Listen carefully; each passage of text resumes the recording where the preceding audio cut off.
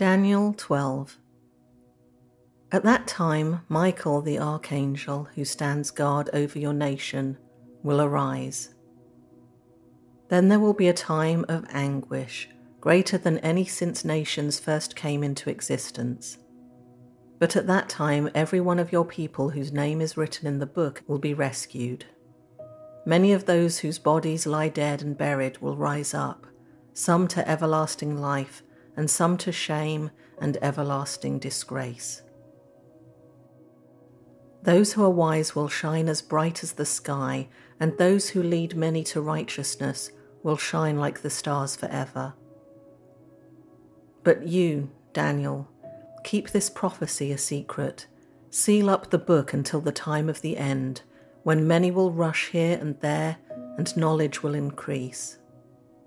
Then I, Daniel, looked and saw two others standing on opposite banks of the river. One of them asked the man dressed in linen, who was now standing above the river, "How long will it be until these shocking events are over?"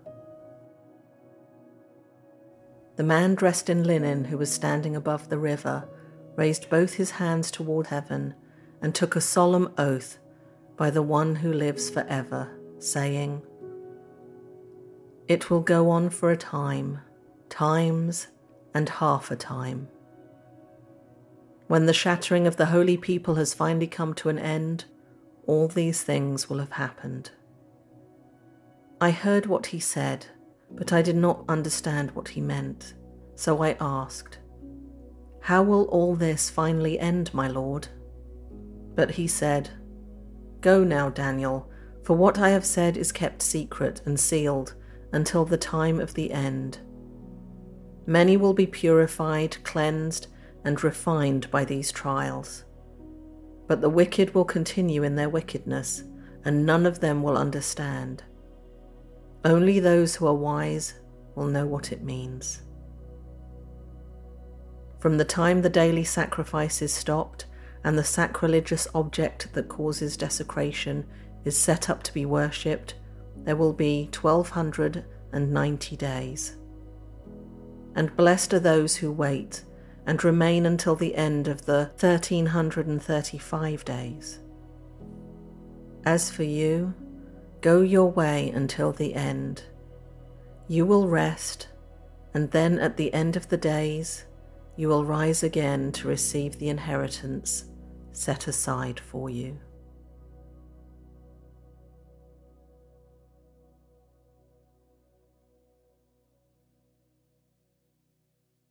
It's interesting how we're all wired differently.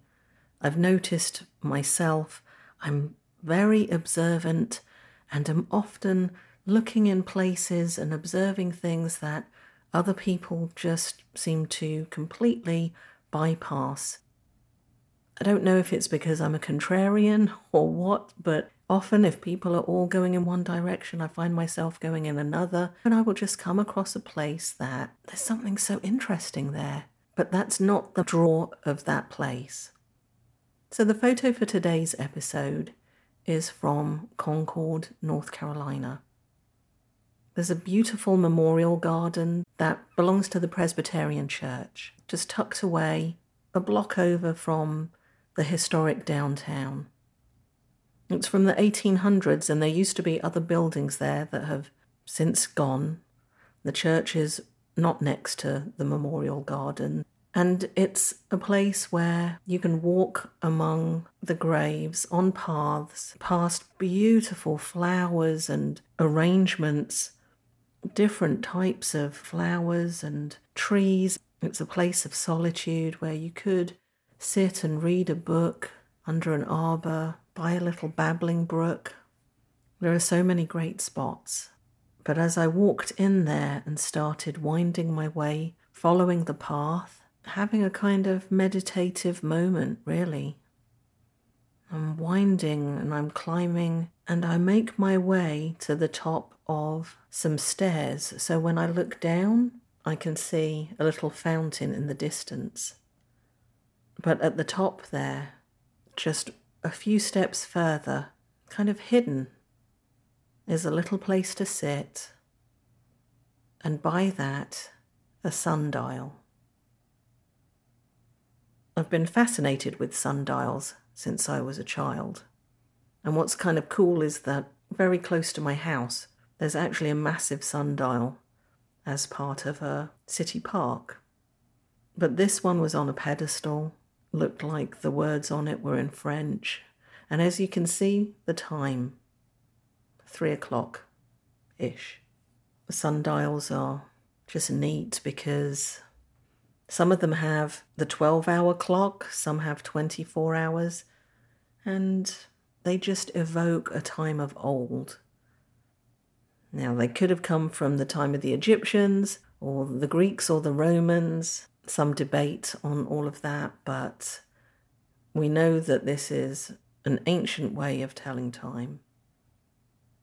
Now we've got smartwatches and phones. Not many people even wear regular analog timepieces anymore.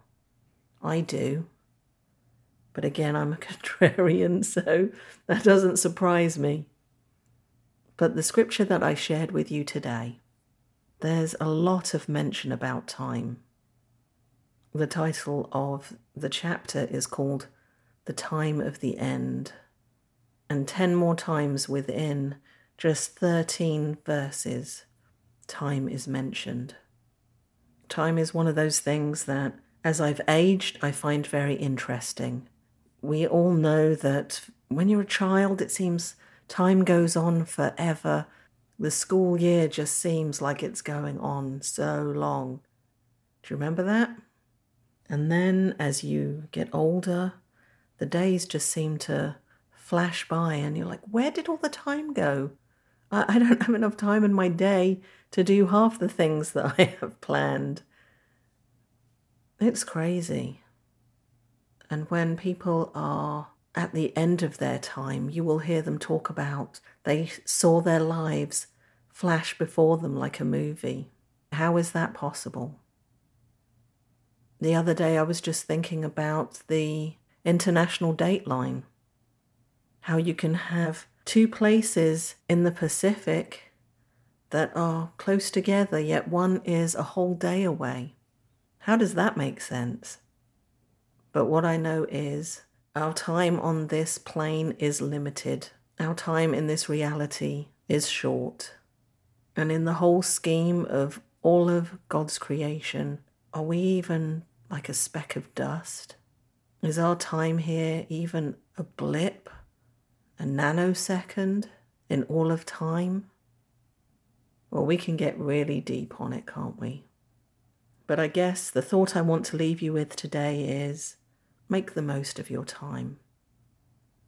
Max it out, doing whatever it is that brings you joy, whether that's relaxing and reading a book, doing martial arts, brass rubbings, shopping, whatever it is. There's so many things that we love to do and so little time. So this week, take some time to do what it is that you love to do. And until the next episode, be joy-filled, be blessed, and I'll be with you next week. Take care.